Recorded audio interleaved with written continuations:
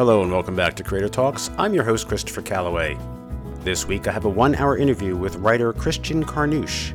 He has created a comic book, The Resurrected. It is being launched as a Kickstarter later this month. He has assembled a powerful team for the book.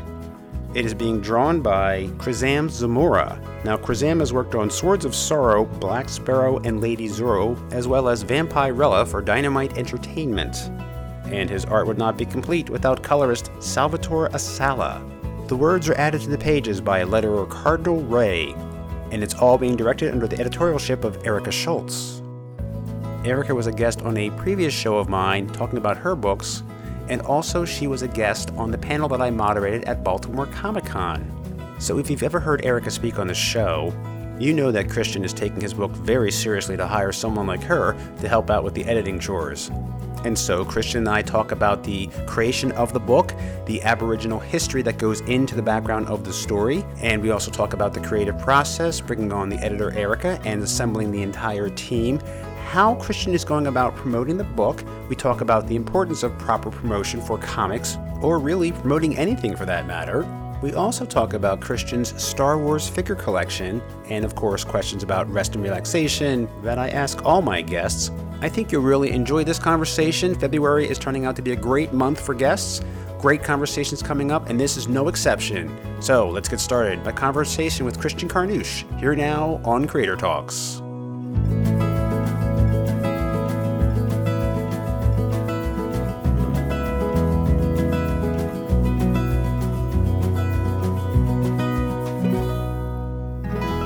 Christian, welcome to Creator Talks. Hi, Christopher. Thanks for having me. I'm a big fan. Thank you. Christian, did you grow up in Sydney? I did grow up in Sydney, yeah. I spent most of my life here until about 8.5 years ago, where I moved to Holland. Oh, so you're in Holland now all the time? Are you in Australia today, though? I'm in Australia right now. I'm on holiday visiting my family and friends. Got here last week, but yeah, I live in Holland, in The Hague. I have two questions for you. If I were coming to Australia to visit, where would you take me or someone who's not familiar with the area? You know, they say, show me the sights. What must I see if I go there? God, I mean, like a lot of Australians, I haven't really done much of Australia, you know, like Australians are really weird. We travel the world, but we don't really travel our own country. I mean, the biggest sites in Australia would definitely be Uluru, up in sort of North Queensland, but I'm from Sydney, so I'll choose something from here. But if I had a visitor here, I'd definitely take them on the Bondi Beach to Bronte Walk. Bondi is probably our most famous beach, and just huge expanse of white sand and beautiful blue skies and packed full of tourists. That's the only problem. But you can walk from there all along these beautiful sort of cliff sides along the ocean, and you pass about 2 or 3 beaches until you get to Bronte. It's just a beautiful walk, amazing. Now, how about Holland? Never been there. Where should I go? Holland. I live in The Hague, and it's basically, honestly, there's not a lot to do there. It's like the political capital of international justice. So I wouldn't take anyone there. I'd probably go to Amsterdam, which is just amazing. It's very vibrant. If you get out, I mean, it's very famous for the red light district and the legal marijuana, but not a very nice area, actually. But if you get out a bit further, it's just beautiful, beautiful canals, a lot of culture, very cool people. Can't say good food. I wouldn't have one specific sort of spot to take them. I just wander around Amsterdam sort of on a Saturday afternoon and enjoy the sights. Well, you know, let's talk about some of your work, what you're doing currently in Amsterdam, and some of your previous work, and I'll let you lead that. It's very interesting. At the moment, I've been about 8.5 years. I'm working at a UN tribunal. We're investigating a crime that in 2005, but it was a huge international crime. So I'm actually an intelligence analyst on that investigation, and we're currently in the trial phase. So I'm assisting the court trial. But so I basically work in law enforcement. Before I worked in Holland, I was in Australian federal law enforcement as an analyst again. Can't really go too in depth in the exact things that I did, but yeah, it was just law enforcement basically. I have a criminology and criminal intelligence background. Are there any myths that people should be set straight on? Like, for example, is it not always so exciting? Is there a lot of investigation, paperwork, research that goes into it? It depends, because I'm an analyst, so I'm not an actual police officer. I work along police officers, and I still do things like go to sort of search warrants and interview people. And so it can be exciting in that way. But I would say in the current job I'm in now, there is a lot of research. Back in Australia, it was pretty exciting, to be honest. Like the first few years, I just felt like I was in a movie. I mean, you got police running around, you're off sort of interviewing criminals and witnesses, and you're conducting search warrants, and it can be, and then you're reading about it in the newspaper, and you're investigating people that you sort of heard of in the media, and it became pretty exciting. You do have like a secret life that you really can't talk about it. So it's almost like, in terms of superheroes, having that secret identity that you kind of keep as a separate part of your life. So yeah, like the first few years, I mean, I didn't even mention to anyone where I worked or what I did. Where I am now, we're not really supposed to talk about it, but there's been media reporting. I've given evidence publicly at an international court, so I've had my name sort of posted in blogs and online, and so yeah, it's not such a huge secret anymore. I still try to keep it on the down low, if you know what I mean. Understand. We can talk about safer pursuits like writing, which, has its own risks. And we'll get to that in a bit too when we talk about your comic book, The Resurrected. Let's start with your education, your experience, and training that led you to take up writing. What's training? I've never heard of that.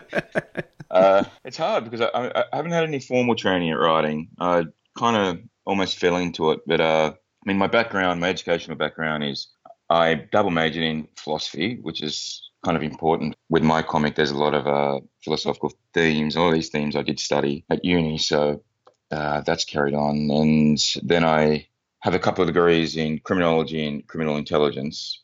So nothing really to do with creative writing, but, definitely to do with critical thinking and being able to, string 2 or 3 words together always helps. But then about 5 years ago, I started to write my first novel. And I'm up to the second draft now. It's been a really long process. And I didn't ever think that I'd write a comic. To be honest, I didn't ever really dream of it. But I do collect comics. I'm a huge comic collector. And I go to a lot of conventions, and I'm always sort of waiting in line to talk to creators and getting sketches and getting my book signed. And one day I thought to myself, I wouldn't mind, I'm sort of here at the convention all day. I'm talking to these guys. I sort of understand the process. I love comics. I have a lot of interest in the sort of stories and messages I'd really like to send and tell. So I thought, why not just write a comic? And I sort of started chatting to one artist that I'd met a couple of times here in Amsterdam, an American artist. And I just sort of started writing down some ideas and just sort of went on from there and started listening to like as many podcasts I could, books, audio books, videos. Just absorbed every single piece of sort of education I could on comic book writing. And now here I am sort of a year and a half later, although the book hasn't been published yet. We're like in many ways do research and analysis, but also with Lucky the comic book. Yeah. And I can't talk about it. But But the comic book collecting, I'm the same way. I go out and talk to people. Although this is as far as I'm going to go. I'm not going to write a comic book, but I will write articles about things. But I'm not going to go that far. I don't have that kind of talent that you have. But tell me about your collection. You have a huge collection. I do too. And, do you recall the very first comic book that you picked up and that was most influential to you? I really don't recall. I was really into comics when I was young, like Tintin and Asterix and Obelix, Richie Rich, but I don't remember the exact one that I picked up. But I do remember that sort of when I was in primary school, the Tintin. Sorry, my wife's here; she'll kill me. I'm mispronouncing it. It's French. It's Tintin. But I do remember it was off going to all these amazing places all over the world, and I was sort of in Sydney, and I really felt like we were on the edge of the world. Way before globalization and the internet and everything. I felt like everywhere else was so far, and my dad was also in France at the time, so I guess I felt even further away from the center of the world. And so Tintin really inspired me.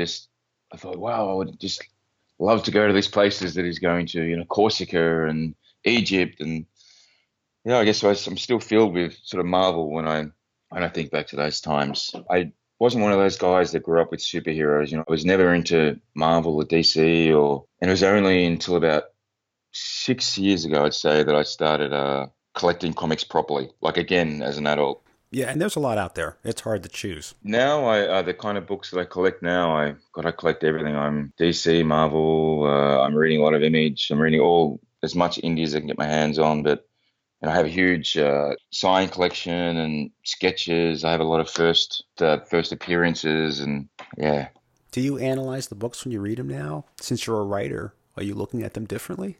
it's terrible. I do, and I can't enjoy them like I used to. I've read The Watchmen like God 5 times, and then it just takes me so long to read one page now because I'm trying to understand how he managed to match up the panels, and I don't understand how those guys were able to put together that story. So I probably shouldn't be reading really good comic books because it just makes me feel really bad about my own storytelling. Yeah, I do. And I want to ask you, I've been meaning to ask you. I mean, I've listened to a lot of your podcasts, and you obviously understand comics and you're analytical and intelligent guy. How come you haven't written your own? You say you don't have talent, but Oh, I well, mean, you're going to learn that. You can learn to write comic books, and I guess I should never say never because I never thought I'd do this. I never thought I'd work in certain fields I worked in, so I should never make that a statement that I never will. Maybe I will. I just right now it's not on the radar. I mean, one thing I'm doing on a more regular basis, my listeners know, is that I'm trying to write a short blog every week. My recommended reading, so I have to think critically about the book and make it fun to read. So who knows? Maybe someday. I shouldn't say no. I'm not an artist. I did take art classes as a kid, and it wasn't that good. So maybe I'll get better at writing. Writing, I've always been pretty decent at, as far as being able to string together words and sentences that read well and flow well. But it takes practice, as you know. There's a lot of work involved. The first draft is just getting the ideas out on paper. Then there's the rewrite and the rewrite. So yeah. yeah. But even doing the podcasts for me, I used to listen to a lot of podcasts, and I still do compared to the average person. But it's hard for me to listen now because I know what goes into it. So sometimes I'm like, oh, that's amazing. I mean, they did a really good job on that because I know that can be difficult. And other times I'm like, oh, they cut corners. Oh, come on. Yeah. so so with things I used to accept before, now I can hear things and pick up on things and see questions left on the table or like, oh, that's rather obvious. So now I'm more critical of myself when I talk to people. Like, well, make it good, man. Come on. don't cut corners. Do your homework.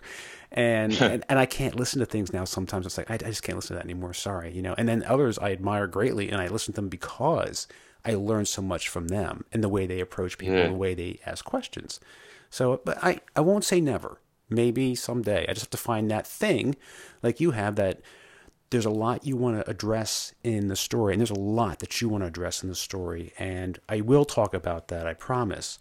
One thing I read was many of your posts on your site, carnoucheproductions.com. You have a lot of great advice about being a writer, about what you need to do.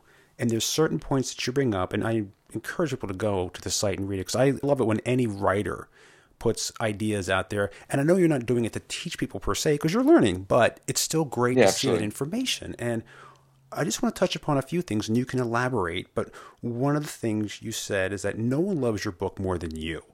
And it's your baby after all. But just like putting pictures of your kid on Facebook, no one's going to love that more than you, right? Because it's yours. So Exactly. you have to have a brave and stout heart when you do this because expect people not to be as enthusiastic or supportive as you and your immediate family are. Absolutely. That is the main point that I'd raised. And that is the hardest thing, but the quicker you learn it, the better you'll be, I think. But I mean, when I first started writing, I expected, when I started sort of leaking some previews, I expected everyone that I knew, my families and friends, to say, wow, this is amazing. You're really putting yourself, because writing a comic book, it's not just writing some little private thing and no one's going to read it. You're really putting yourself out there to be publicly, not sort of humiliated, but let down and criticized. And you know how the comic book industry works. There's a lot of sort of negativity and people aren't always supportive. And so yeah, you're really putting yourself out there to be shot down. And so I guess I was kind of shocked at the start. I thought that everyone would jump on board, and when I asked people to like my page, they would all like it and they would all sort of try to support me as much as they could. But I have a lot of family and friends who have said great things, and they share my posts, and they're all said, where can I buy a comic book? And I really want to contribute to your Kickstarter. And I've been lucky as well. But I've just realized that I guess, other than my wife and my mum and, a few other people, that people aren't going to care as much about what you're doing the way that you do. And especially as a first time writer, I mean, no one, I post something, people are like, Christian Carnus. Who the hell is that? I don't care. What's he done before? If my name was sort of Ed Brubaker, they might go, well, I don't care what he posts. I love this guy and I'm sure he'll do something amazing. So when you're a first-time writer or even someone who's only done a few things, you've got to build that trust and you've got to build that audience and you've got to show people why they should read your books. You can't just expect everyone to love it just because you're a good guy, and you can't just expect everyone to be supportive. And you've got to earn that. And even if you don't earn trust, you've just got to be fine without it. You've just got to believe in what you're doing and really make sure that you're doing the best comic book that you can do, and then just put all of your belief into it. Not faith, because I don't believe that I'm not even sure if this book's going to be successful. I don't have faith in it. I have belief because I believe that I put together the best I can do. I've got the best art team, an amazing art team. I've really researched my story. I've got a great editor, and I really believe it's going to be successful. But that's based on, the hard work we've done, not just some faith that I'm going to be successful because I'm a great person. And it's the American dream to be successful. I think you've got to earn it. I think I rambled on enough there for you. Sorry about that. No, absolutely. You have to put yourself out there, relax your ego, because it's going to get torn apart, either by some people in the audience or by a good editor.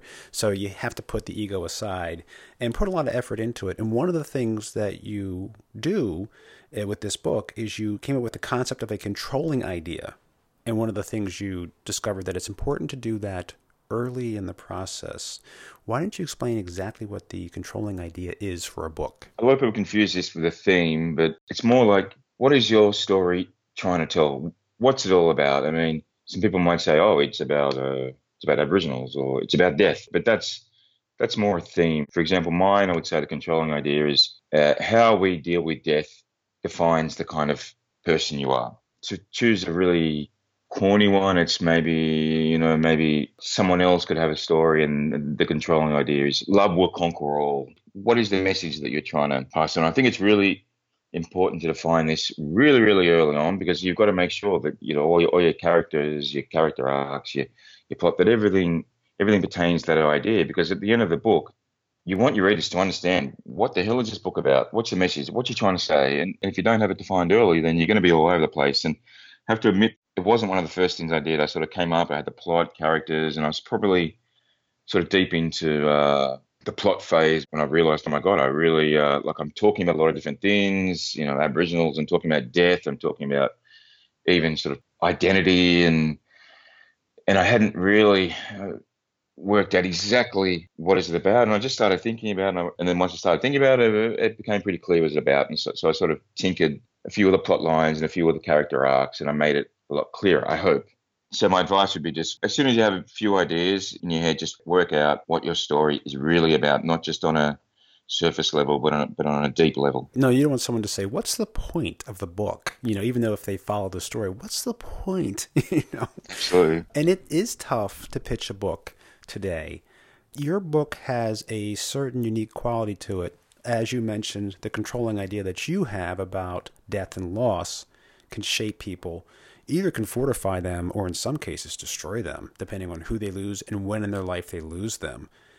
Plus, another very critical part about the story are the ties with the colonial invasion of Australia and the subjugation of the Aboriginal people. Absolutely. I mean, even though my controlling ideas about death, I would say that Aboriginal Australian aspect is probably the most important for me. It's a lot of people, when they want to, obviously I have a lot of socio-political beliefs, very strong beliefs, and some people, they have metaphors in their stories that are very subtle, and they don't really want to be too forceful with it. I hit this one with a sledgehammer. I mean, I work at the UN, I work overseas, and I work alongside a lot of non-Australians. I'm just shocked at people that don't realise how terrible it is for the Aboriginal people over here. Like, it wasn't just the invasion 200 years ago, but it's the continuing problems at the moment that we're having with racism, and they're incredibly disadvantaged group, and it's their land at the end of the day. We shouldn't have been here in the first place, and I think people don't realise how hard it is right now. I just wanted to make that really clear, and not just that we didn't peacefully settle Australia, that we invaded, well, the English invaded, but that it's continuing, it's still going on. And part of that message was also that when I see a lot of Aboriginal characters in comics, in the movies, even in books, they're so stereotypical. I mean, they're always like they're connected with the land, and maybe they've got mechanical boomerang, or they're very incredibly spiritual. And I grew up with a lot of Aboriginal people in just around where I am now, in the inner city of Sydney, and they're Aboriginal, but they're just like me. They talk like me, they act like me. I mean, a lot of them are Aboriginal. We use certain Aboriginal words and slang, but what I was seeing in comics had nothing to do with the people that I knew. I put a lot of research into it, and I had quite a few Aboriginal friends read my story and look, and even when my artist had drawn up some characters, and I had some friends look, and they offered advice, and had to make sure they weren't stereotypical. I can do as much research as I want, but at the end of the day, I'm a white guy. I'm not Aboriginal. I don't know how it feels to be Aboriginal. I live in a very privileged society, so I really wanted to get the view of people that have grown up as Aboriginal. So I think I did a pretty good job with that, and I've had a lot of compliments by my mates, and they said, you're doing a really good job. It is difficult, and perfect scenario, I wouldn't have a white person writing Aboriginal characters. I'd have an Aboriginal writing Aboriginal characters, because they're the only ones that really understand what it's like. But I chose to do it. I want to tell the story. I wanted to get it out there, so I just had to do, I had to do my best. We had the same problem here when Mark Waid wrote the book Strange Fruit, Boom Studios. And people were, oh, how can you write a book about African-American people? And, if you're a writer, regardless of the gender, race, or sexual preference, it makes no difference. It's your job to write in the voice of your subject. And do your homework like you're doing, and research to tell it accurately so you don't perpetuate the stereotypes or mess up historical fact if it's based in historical fact. And one thing I want to go back to, you mentioned in your blog, many Australians do not recognize the invasion of Australia. It's quite controversial here. You do have a lot of people who recognise the invasion, and I kind of grew up in a very progressive home in a progressive area, so I didn't really experience that. When I moved overseas, and sometimes I'd read the paper and I'd sort of start going through the comments of articles. I was just shocked. Some of the comments, and people would say, oh, we peacefully settled it, and no, it was, the Aboriginals didn't have any structures, and they didn't really have a society built, and so they see it as settled rather than invaded. It was invaded. I mean, the Aboriginals did not welcome the English. They resisted, and it's not just that people don't recognise there is invasion, but a lot of people also don't recognise how difficult it is to be Aboriginal, and that we are living in a white privileged society in Australia. And I know it's quite a difficult term, white privilege. When you first hear it, when I first heard it, I thought, white privilege. I'm white, and I didn't have an easy. I had it pretty hard, and I wasn't privileged. But then when I started thinking about it more and I started reading, I realised even if you have it hard in Australia, and you're white, you have it very hard, you're poor, you're whatever, you still have the privilege of being white. You're not going to get pulled up by police because of your colour. You're not going to be looked down upon in some upmarket shop because you're Aboriginal. You're not going to have to hear Aboriginal jokes. And, I grew up hearing Aboriginal jokes nonstop. And I grew up in a pretty progressive area with a lot of Aboriginal people, and there's still a lot of racism. And just to give an example, coming up in a few days, we have Australia Day. So I actually kind of remember the day. I think it's the 26th of January. I've never celebrated it. So it's when Australia gets together, and being the drunken yobbos we are, we all, everyone gets drunk and they celebrate the day that we discovered Australia. And this is a day of mourning for Indigenous people in Australia. They're mourning there. I mean, they haven't lost their culture. It's a very strong culture. It's still going, but they had the world torn apart, and we had just thrown it in their faces. And a lot of people have started a campaign called Move the Date, where we still have Australia Day. I'm proud to be Australian. I love this country, other than some issues that we have. I think it's an amazing country with amazing people, but let's just move the day to a different day, celebrate it, let the Indigenous people mourn that day and not have to put up with us celebrating. And actually, just 2 minutes from my mum's house, on Australia Day, there's a big Aboriginal Indigenous festival. Yeah, it's quite good. I'm quite critical of how we deal with it in Australia.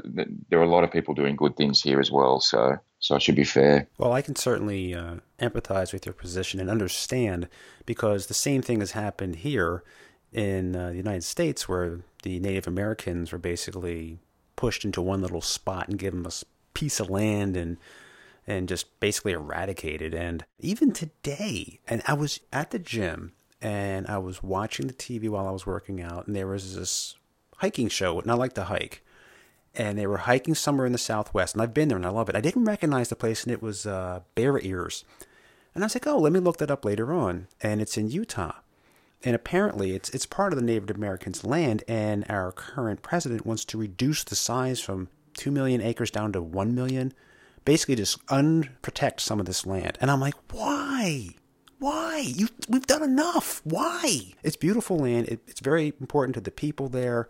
And just to reduce it for what? What are you trying to do? Things are bad enough what's been done. Like, why do more? You just need to have more awareness, if anything. It's even like Columbus Day. We're like, well, I don't know if you want to celebrate that because, it might be, but a lot of bad things happen. So I understand. It's the same in the United States. You can't change what happened, and I'm not someone who's going to spend my whole life weighed down by guilt of the past. But if you're continuing those problems, and that's what's happening in Australia, then that's the issue. And we can't change the past, but we can work towards a better future for everybody, and in particular, the first Australians. I want everyone to be happy. I'm not just like, oh, well, we just to look after Aboriginals and not white Australians. I want everyone to be happy in Australia. Going back to a lot of the care and attention you paid to detail, there's something that you had to change on the first page in the art. After consulting with people who knew and who are Aboriginal about what is correct. Why don't you tell us a bit about that, how you had to make a little change there in some of the painting, the body painting? You've done your research. You've read my blog. You're probably the only person that's been reading my blog articles. And my wife. My artist is from Uruguay, my penciler, and he's amazing. I mean, he does a lot of research himself, and I really love the way that he's depicted Indigenous Australians. By the way, I should just point out real clearly that it may seem like I'm using Aboriginal and Indigenous interchangeably, but it's not. Indigenous basically covers the Aboriginal people, which is like mainland Australia, and then there's the Torres Strait Island people, which is just a bit sort of up north. So Indigenous covers Aboriginal and Torres Strait Islander. So if I say Aboriginal, it's not necessarily all Indigenous. So just to clear that up in case people make a lot of mistakes, even in Australia, with that. But yeah, so he drew the first couple of pages is basically an introduction. It's basically my sledgehammer coming down, going bang, this is what happens, over the last 200 years to Indigenous people. There's one panel where there are some Aboriginal people in Sydney, some Koori people, are sitting around a campfire, and initially someone with a didgeridoo, I believe. I think that's what you're referring to, is it? Or is it the paint, the body paint? The body paint. The body paint as well, because I think I didn't realise that Sydney Indigenous didn't use didgeridoos. That was it. He didn't draw a didgeridoo. I initially thought I wanted a didgeridoo in there, and I had to tell him, please don't draw didgeridoos because they didn't have them in Sydney. But it was the body paint. I'd sent Chris quite a few photo references of Kooris in Sydney, but he'd drawn the paint. It wasn't sort of crooked and straight. I sent the panels to my Aboriginal friend here, my friend Jeff, and he looked at it and said, look, I got to be honest, these guys, they look like islanders. Like Pacific Islanders, the faces and everything's okay, but just the paint doesn't look Aboriginal. I then spoke to Chris and he fixed it, and I sent it back to my friend Jeff. He said, yeah, perfect. And so, I was really lucky to have that and to have this guy give me advice and some other people as well, because I guess that's one of the dangers of everyone can write whoever they want, and I could write a female character if I wanted to, but you just got to do your research, and you've got to have people that you trust to run some of your ideas past, and especially when it's a bit more sensitive when I'm, being a white Australian, I'm a symbol of the oppressor here. So, and I'm writing about the oppressed. So it's an even more sensitive situation. You see in the Facebook groups, people are like, oh, you can write whatever you want, and who are these SJWs to tell you what to do? And it doesn't matter. But it's easy for us to say that, but it's not easy for some Aboriginal guy to see me basically writing his people completely twisted way, So you have to really make sure you respect that. And I really believe that I did. And so if you're going to write my advice, not that you're asking for my advice, but if you're going to write the characters that don't belong to your sort of social group or ethnic group or whatever it is, get advice from people that belong to that group. I read an article by a very famous Aboriginal writer, and she said, if you have no idea about the people that you're writing, then maybe it's best that you don't write anything about those people. I can't emphasize this enough, that you really have done a lot of homework about this to make sure you get it right, and being sensitive too, because there's certain customs and protocols you have to follow in, using the names of the dead. You checked in on that. And using traditional stories, too, is very sacred, so you can't just toss something out there. You have to make sure it's okay. And even you mentioned some things about intergenerational trauma. Some people say now, Aboriginals, they get welfare and they're being looked after and they have the same opportunities as everyone else in Australia. But I mean, alongside all the racism and that stuff, they have a trauma that's been passed down by generations. We did a pretty good job of trying to obliterate their culture. Up until the 70s, we used to steal Aboriginal children from their families and put them into white families. And it's now called the stolen generations. But back then it was, we said that we were trying to assimilate them to white society and made it better for them. But that trauma has been passed down from generation to generation. And Aboriginals, they didn't write down their stories and pass them on. They passed it on through word of mouth. So children now, they're learning stories from their parents. They're learning stories from their parents. So all that trauma of the invasion and what's happened since has been passed down, and people are still suffering in that sense. I mean, it's not the same as I was reading something the other day on Facebook, which I should never go on.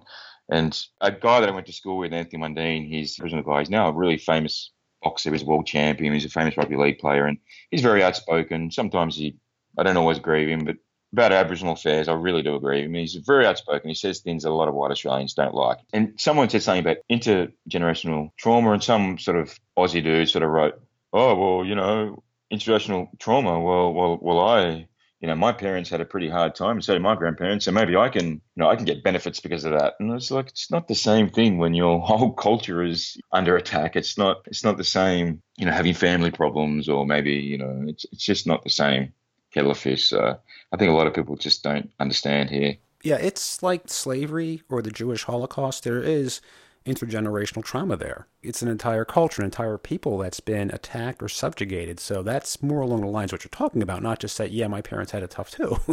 Yeah, you worded that better than me. I wanted to give readers a taste of the story. We're going to talk about The Resurrected, and I'll mention a few things, and I'll let you talk about as much as you want to. I don't want to spoil things for people, but I want to give them an idea of what they're in for now that they know the attention to detail and work that you've put into this.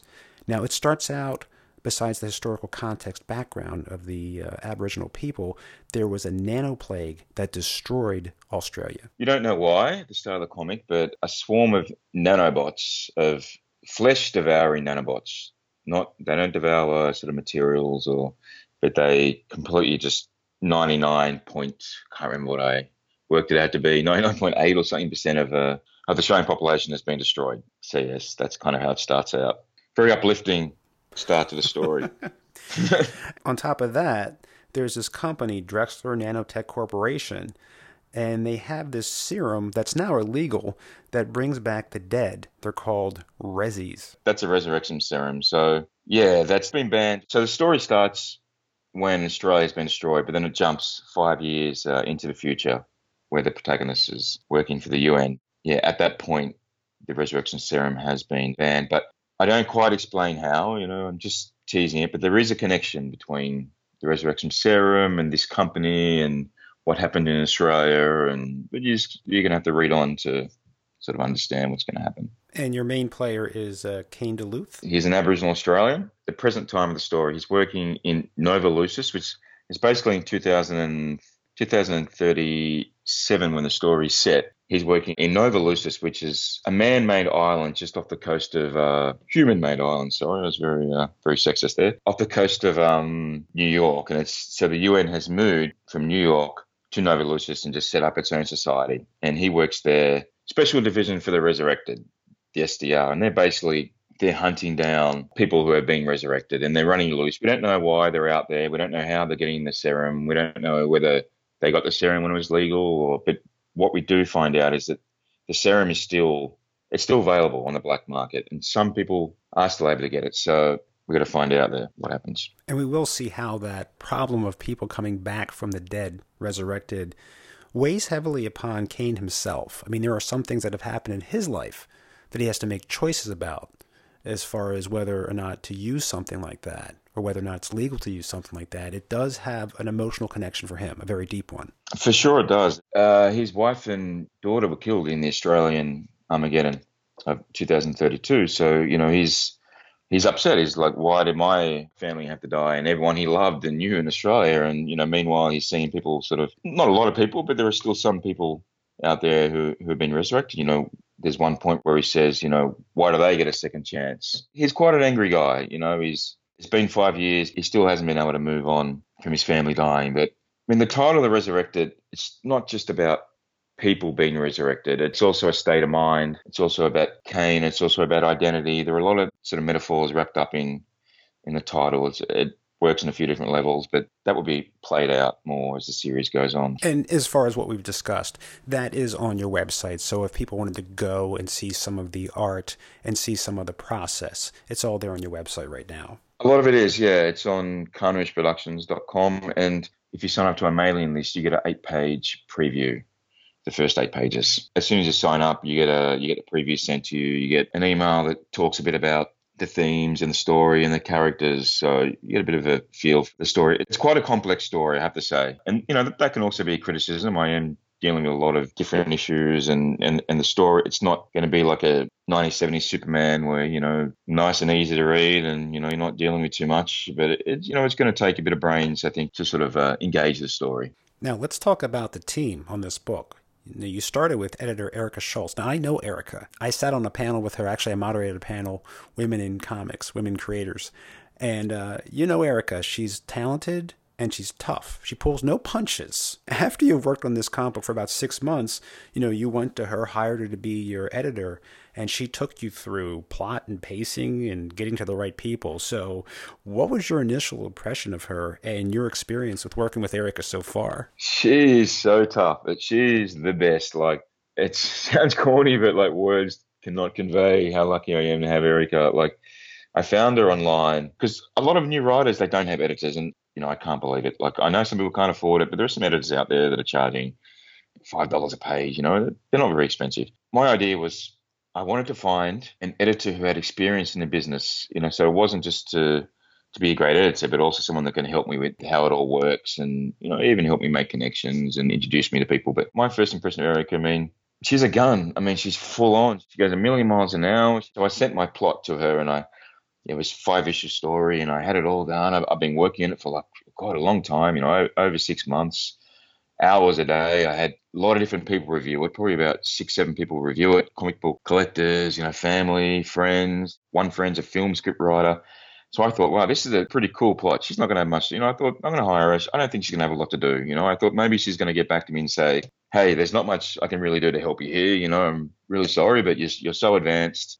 And she sent it back and, she got the red pen out, absolutely hammered it. She had a lot of good to say, but she just ripped it apart in a really good way. I just made me realize from the first second that I had so much to learn, and I realized how good she is. She's not just a good story writer or editor. She knows how the business works. She's a pretty straight person, she's very honest, she can be very blunt. And if you're too sensitive and if you don't want to learn, if you don't want to improve, you might struggle. But she tells me how it is. It sounds like a corny expression, but she tells me exactly how it is. And she picked up a lot of inconsistencies. She helped my characterization with the pacing. She had a huge influence on the story. So now, I've now had about 5-6 reviews. I've sent out quite a lot of big sort of websites and they've come back with nothing but great reviews. And every time I got a good review about the writing, I just feel like, obviously I wrote it and all my ideas, but I just think Erica should share a lot of that, just when it comes to the writing, share a lot of those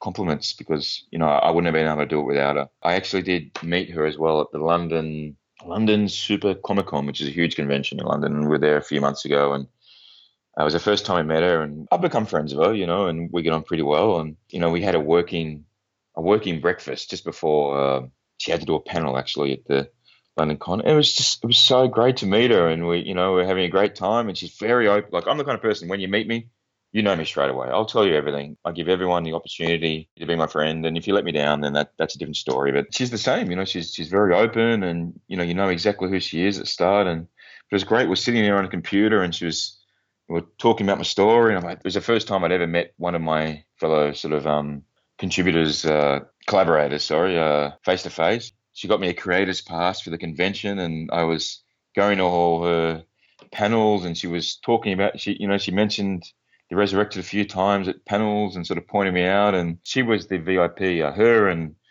Brian, Michael Bendis, they were like the VIP guests. So I was going into the green room and visiting her and chatting, and we went out for drinks and dinner after, and she's very generous as well. So yeah, it's just been awesome. I'm ADHD, like I'm, as you can probably tell by the way I ramble on. I can talk a lot. And I get very excited, and I can also, there's been times where I've been very stressed about my story, and she just can see through my emails that I'm sort of on this bad high, and one day she just said to me, hey, pull it back, take a few deep breaths, you need to relax, and I said, wow, how did she work that out just through my emails? I thought I was being real calm and cool, but it's not just the sort of story advice, it's that kind of personal advice, and she's really become my mentor, and she's introduced me to people, she's tells me how the industry works, she's giving me advice on my Kickstarter, she's giving me advice with my pitch, advice on the art. I mean, really, like I should be paying her a lot more. Well, that's one of your pieces of advice in your blog is pay for good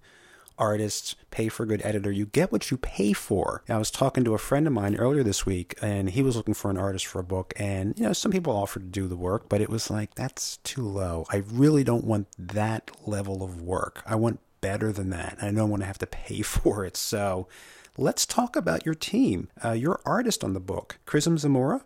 He's amazing. He's from Uruguay, living in Portugal, but I think he's just moving or about to move to Moscow with his girlfriend. So he's a well-traveled man, but he's fantastic. Erica actually introduced me to him. She worked together with him on Swords of Sorrow, Dynamite series, and with some spin-offs. And he's done a lot of Dynamite work. His art is exactly what I wanted. Like, it's very clean. Very realistic sort of art. No, I like all different kinds of art, but I thought it's my first series. I want some clean art. I don't want to take a risk with maybe some out of college sort of artist who possibly could be a fantastic sort of artist, but maybe they're developing their style. I wanted someone who already knew the kind of artist they were and who had a lot of experience with drawing sequential art. So I think I did really well to be hooked up with Chrism, and I have Erica again to thank for that. And he's been a great collaborator. I am a full script kind of guy, as you can tell by how much I talk.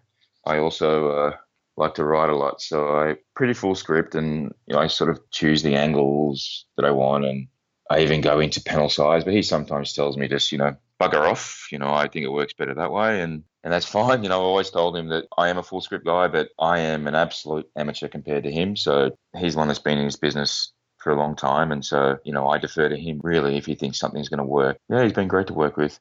Tell me about your colorist. Wow.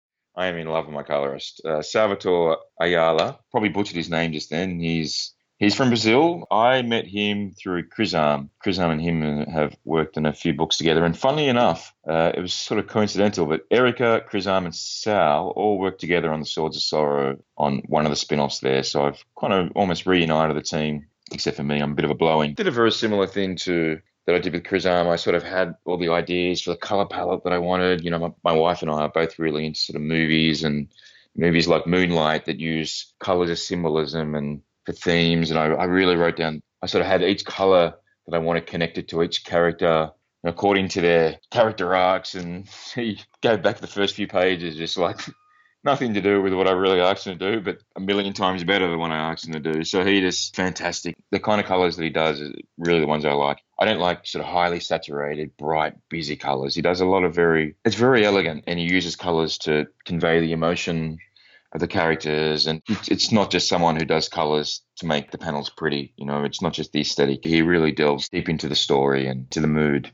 Yeah, he's the best. I mean, they all are, but he's just such a sweet guy to deal with as well. Your letterer, who also came up with your logo, is a famous graffiti artist, Cardinal Ray. How did you hook up with Cardinal? My letterer is Cardinal Ray, who I met through Erica. She's done quite a lot of good comics like Bingo Love and I think a Superman spin-off. But Cardinal Ray is my letterer and also did the Resurrected logo and did part of my logo for Carnouche Productions. Carnouche Productions is basically a skull. I love skulls. I know everyone thinks I'm a hipster, but I really love skulls. And the eyes are CP for Carnouche Productions. And he did, my friend Shannon Peel, who's known as Demote in the graffiti world, he did the skull. So with the logos, Shannon did the skull part of the logo, but then Cardinal Ray, just the Carnouche Productions at the bottom. That looks really great. But so Shannon, the graffiti artist, I grew up with him in Sydney and I've known him since I was 12, 13 years old. I actually used to do graffiti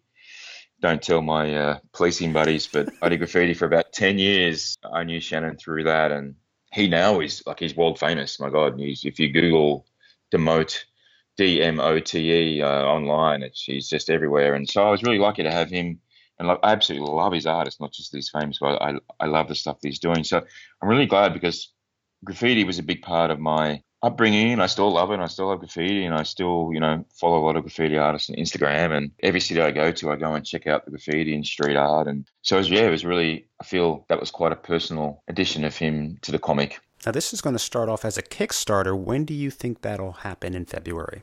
I was planning for the start of February, but I'll be in Australia to the start of February, and I still have a few things to get done. I'm still doing the variant cover, and Ariella Cristantina, I think that's how I pronounce her name, who did Insects, amazing artist. She's going to do the variant cover. She's busy till the end of this month, so I'm going to wait for her to do that, and then we're trying to get a couple issues in the can already before we start. So I'm hoping end of February, but I've just sort of really started the promotional drive for it, so the sooner the better, I think. And I have a lot of people that are waiting now, or at least I tell myself that I have a lot of people waiting for the Kickstarter, so sooner the better. And you just mentioned promotion, and the key to any book success is good promotion. And to me, for anything, that doesn't mean repeating the same message the same way in the same space over and over and over again. I mean, frequency is important, but you need to change it up to break through all that noise. I mean, do you agree? Is that what you have to do, is find different ways to kind of make it stand out? Oh, absolutely. I mean, you see a lot of people, I'm on Facebook a lot. I'm in a lot of groups, and you see some people promoting their book, and it's just, I get 30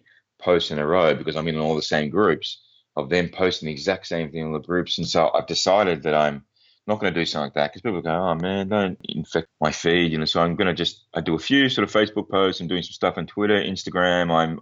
I'm using a lot sort of the social political messages that I have, pass on information about my book.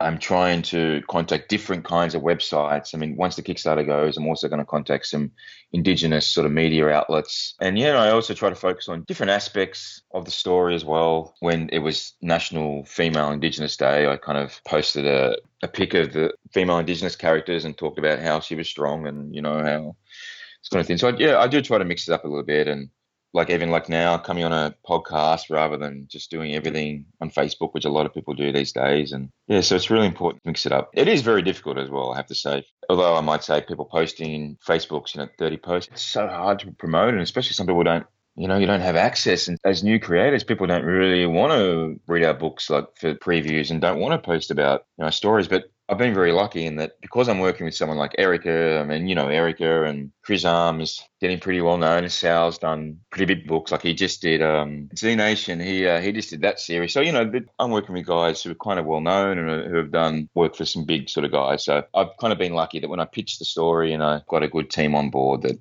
sort of I'm not known, but they're known. So it's really hard when you're not known for people to generate interest. So I feel terrible for a lot of guys, and not everyone can afford to hire well-known artists and to have great editors. And, so I'm not a struggling artist. This is not my full-time job, so I'm pretty blessed. I don't take that for granted. On my end, too, I get a lot of people pitching books, and they want to talk about it. And it's hard because I can't get to everyone, and I feel bad about that, but I have to pick and choose sometimes, and schedule sometimes just doesn't allow it. So, my advice to people who want to get on that platform, and what you've done is that you've connected yourself with people that are known in the business and have some experience, and that helps a lot. I mean, that does show that you're very serious about it. And the other thing is, even if you don't have that, have a good story, not just the book and something that differentiates it from the others, but have a good story about yourself. I mean, like you said, maybe going back to the very beginning, it's your baby, and it's not more important to anybody else but you, but have a good story to tell. Be able to not only throw a pitch out there, but talk about what drives you to do this. I give that advice to people who want to get onto shows and get interviewed. That's really important. Think about that, because if we're going to talk about a pitch for 20 minutes about the same thing, people get tired of hearing that. But to have a good conversation like we're having about everything, all the work you've put into it, that tells people a lot about you, your work ethic, the kind of care you put into a book, and so they should feel more comfortable at taking a chance on one issue. Absolutely. I've listened to 30 of your episodes, and I do like that you you interview people, some incredibly well-known creators. I'm like, wow, how the hell am I being invited on? But then also you've interviewed some indie people who aren't as well-known. I think that's really great. It's a really good mix because I don't want to just hear the same people that I've been listening to all the time, because I listen to a lot of podcasts, but I want to hear some up-and-coming writers and artists. So I think it's really great that you do that. Oh, well, thank you. And that's, I thought about that too. It's like, oh, I should probably reach out to this person. But I thought, I've heard them like 3 times this week on a podcast and they're doing great and I love it. But maybe people don't want to hear that from me too again. So I like sometimes it's somebody nobody's ever heard of. And I get off the phone and I'm like, that was a really good conversation. I really like that person. They had a really good story to tell. It's great to discover that. And I hope that other people discover that too. So we all started somewhere. We didn't all start out famous or well-known or trusted. It was built. Before we get into our fun questions, rest and relaxation, since you've heard the show, you know what's coming. So you're prepared. I do. I want to ask you about your vintage Star Wars toy collection. When did you start that? No.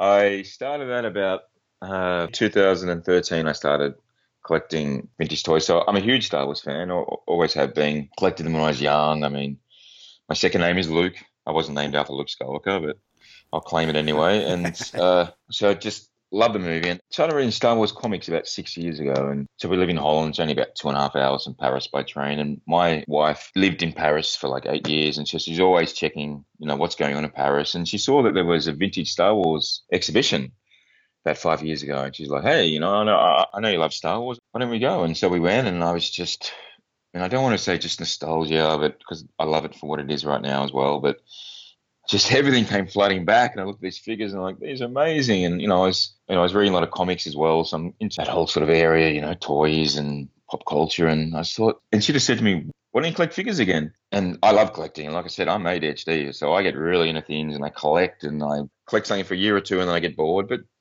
Star Wars it's been 5 years, and so I built up a pretty big collection. I only collect Luke Skywalker figures, variations of them, and only vintage. So that's basically up until the early 80s. And so I have all the figures. Not all the figures. I mean, they're so unbelievably expensive. You could never have them all. But I started a blog, I think about 4 years ago. It's called Vintage Star Wars Collectors Blog. And my angle was that it wasn't really about the figures. It was more about the people. So I would interview famous collectors, and like you, I did famous people, but also sort of just new collectors and from all over the world. And like I got to know everybody in the industry. Is great. Like, and it's a huge industry. I mean, you have some Facebook groups, 20, 30,000 members, like it's a huge hobby. And I'd go to conventions sort of in the States, in Europe, and we'd all sort of meet together, and, we would barely talk about Star Wars, just get drunk and chat. And but my blog did really well because I guess it just had a different angle, that it was about the people rather than figures. It's gone a bit quiet. I still share a lot of stuff on my page, but I haven't interviewed since about 6 months ago when I interviewed the most famous collector in the hobby, Gus Lopez. This promoting the comic and everything just takes up all of your time. It's amazing. It's just nonstop. I want to get back into that. What is your most valuable collectible in your collection? So I started collecting before Disney bought Star Wars and the new films came out. So things have just gone up unbelievably since then, the prices. But I would say probably my most expensive one would be maybe, I don't know the exact difference, but there's probably 2 or 3. I've got a 12 back in really good condition, still on the card back, Luke Skywalker Farm Boy, basically one of the first figures that was out. I've got that still on the card, and that's quite expensive. I think it's about at least maybe $1,500 US, maybe more because of the condition. I have a Brazilian glass Luke Skywalker on the card back, which I'm not sure how much that's worth right now, but that's really, really very hard to find. But all the money these days is really, I mean, everything's gone expensive, but if you get pre-production items, basically stuff that they used before they were released, Canon were just starting to sort of learn what kind of figures they're going to make, and you can get that stuff is astronomical. It's 30, 40, 50,000, maybe more. I haven't been tracking prices for a couple of years, but this is big business for some people, so it's insane. Is there an item that you're searching for, one that you want to get into your collection to fill a gap? Right now, because I've got a pretty decent sized collection, I'm not really looking for anything, and everything has got so expensive, and I'm putting all my money into the Resurrected at the moment, so I'm not really looking for one right now. I guess I would just like any kind of prototype pre-production, but the cheapest would be maybe like a cardback prototype, and even that would be for Luke Skywalker, who's a very popular character. Even that would be a couple of grand just for a prototype cardback. So Yeah, at the moment I'm sort of taking a break from that. I'm a founding member and a moderator on the Tantive 11 forum. And, so I'm involved every day. And these guys are like my Star Wars family. Like, I love these guys. And they've been huge supporters of my comic. We chat every day. So I'm still involved in collecting. I guess I'm just not buying anything at the moment. Well, I'm glad you have that other outlet. What else do you do for rest and relaxation? This is really hard for me because I'm so hyperactive. All of my hobbies become intense things. Like Star Wars was about relaxing. I've had a pretty stressful career, and so I thought, I collect Star Wars. And at the time, I was very stressed with work, so I thought, I collect Star Wars. But then, of course, I started a blog, I started a Facebook group, so I helped start a forum. I just get too in and everything, so it's hard to relax. And even comics, I started collecting comics, and so I guess if I really need to rest, I just have to switch my brain off and go to the gym, I swim, maybe traveling with my wife, and she has to tell me to shut the hell up every 2 minutes and forces me to relax. So, yeah, I guess traveling and sports. Okay, now this is probably the toughest question people get, but you've had a chance to think about it now since you've heard the episodes. You're stuck on a deserted island. What's the one book you'd want to have with you if you could only have the one book? Yeah, this was really hard. I did look at my bookshelf. I couldn't choose my favorite book. I think I came up with a more practical answer. I would probably choose In Search of Lost Time, which is by Marcel Proust. He's a French writer, and he was a French writer. And the book is about, I think it's 6 or 7 volumes of 600 pages, and I've read it. It took me about 7 years to read. So I thought to myself, if I'm going to have a book, when it goes on, I might as well have something that's going to take me a long time. And the first book was awesome. It was amazing. It was very deep in the writing. He's just beautiful writing. But there's just so many layers in this book that I'm just really just too stupid to understand all the layers. I mean, we'll have 300-400 pages of just one conversation at a dinner party. And, my brain would just get distracted by a passing bird or something. And so although I read the entire thing, I think I really need to reread it to understand what everything was about. That would keep me going for a while. My guests just amaze me every time with their selections. Like I'd be like, oh, the complete works of Bazooka Joe. I mean, I don't know. I kid. What's yours? Oh, I've mentioned it before. It's Tibetan Book of the Living and the Dying. Have you ever read Staring at the Sun by Irvin Yalom? He's a Jewish-American psychoanalyst or something. Have you ever read? Or have you heard of that book? No, I haven't. It's just all about how to accept death. And it sounds like along the similar vein, but it's a beautiful read. Another one that really was impactful, I read a long time ago, and I'm drawing a blank on the author who was also a broadcaster. It was Tuesdays with Morrie. The passing of his mentor that he reconnected with later in life. And he's terminally ill, so he's visiting him like every Tuesday, bringing things for him to eat and talking to him. And as things progress, he gets sicker and sicker and worse. But it's when I read that book, and it was a true story. I mean, it was his personal story of his mentor passing and being there with him. I was like, well, that puts everything in perspective. Like what's important and what's not in life. And I was just like, wow, everything else going on is just crap. It's not that important. Don't let it bother you. This is important. So. And that's a really good book. Mitch Albom is the author. That's who it was. He's the one who wrote that. Your beverage of choice when you're resting and relaxing, when you get a chance to? Definitely say a pastis, which is an aniseed drink from Marseille, in France, where my dad's from. It's you just put a bit of water and ice in it, sit in the sun. Pastis, it's amazing. So that's if I'm just sort of chilling out. But if I'm partying in that sort of relaxing partying, which I do like to do once in a while, I would just say vodka. Vodka gets me going. All right. Yeah. My wife hates it. Vodka really? And Red Bull, I will not sleep. Oh, I see. That combination. Yeah, my wife likes vodka. She's okay with that. She likes it more than I do. I tend to like rum, but she likes vodka. And I like IPAs and everything. I've talked about this, and we both agree we like, besides Guinness beer, we like red wine, especially a blend. I'm not doing any advertising here. I'm not getting any kind of pay for saying any of these things, but one that we really, really like is from Australia called 19 Crimes. And everybody I've given it to says this is really good. It's the red blends are great. And have you ever seen how they have an app where you can scan the label? The prisoner on the label starts talking to you and telling you their story in their own voice. Wow, no, I haven't seen that. Yeah, it's this kind of virtual reality. It's kind of creepy looking in a way because it's animated, but It's a free app, so yeah, check that out if you ever get a chance. Just, download it and walk through the liquor store and scan one and I will. check it out. It's pretty cool. Haven't heard of anything like that. Now that's some good marketing. Hell yeah. Yeah, so you're looking for new ways to promote. Actually, that gives me a good idea. There you go. This is where ideas are born. And if you drink the whole bottle by yourself, you don't need the VR app. It'll talk to you anyway. At least you think it will be. Last question I want to ask you. And a guest of mine threw this out one time, just in conversation. And I'm like, may I use that? Because that's a great question. If an action figure were made of you, what would be your accessory? I have heard this question before, and I would just, unfortunately, and I hate to say it, but right now, a mobile phone. With the amount of time it's horrible. I think these things are just terrible for us. I'm so glad I grew up without them, but my nose is stuck to my phone while they're promoting and connecting with people, and and learning and reading and mobile phone.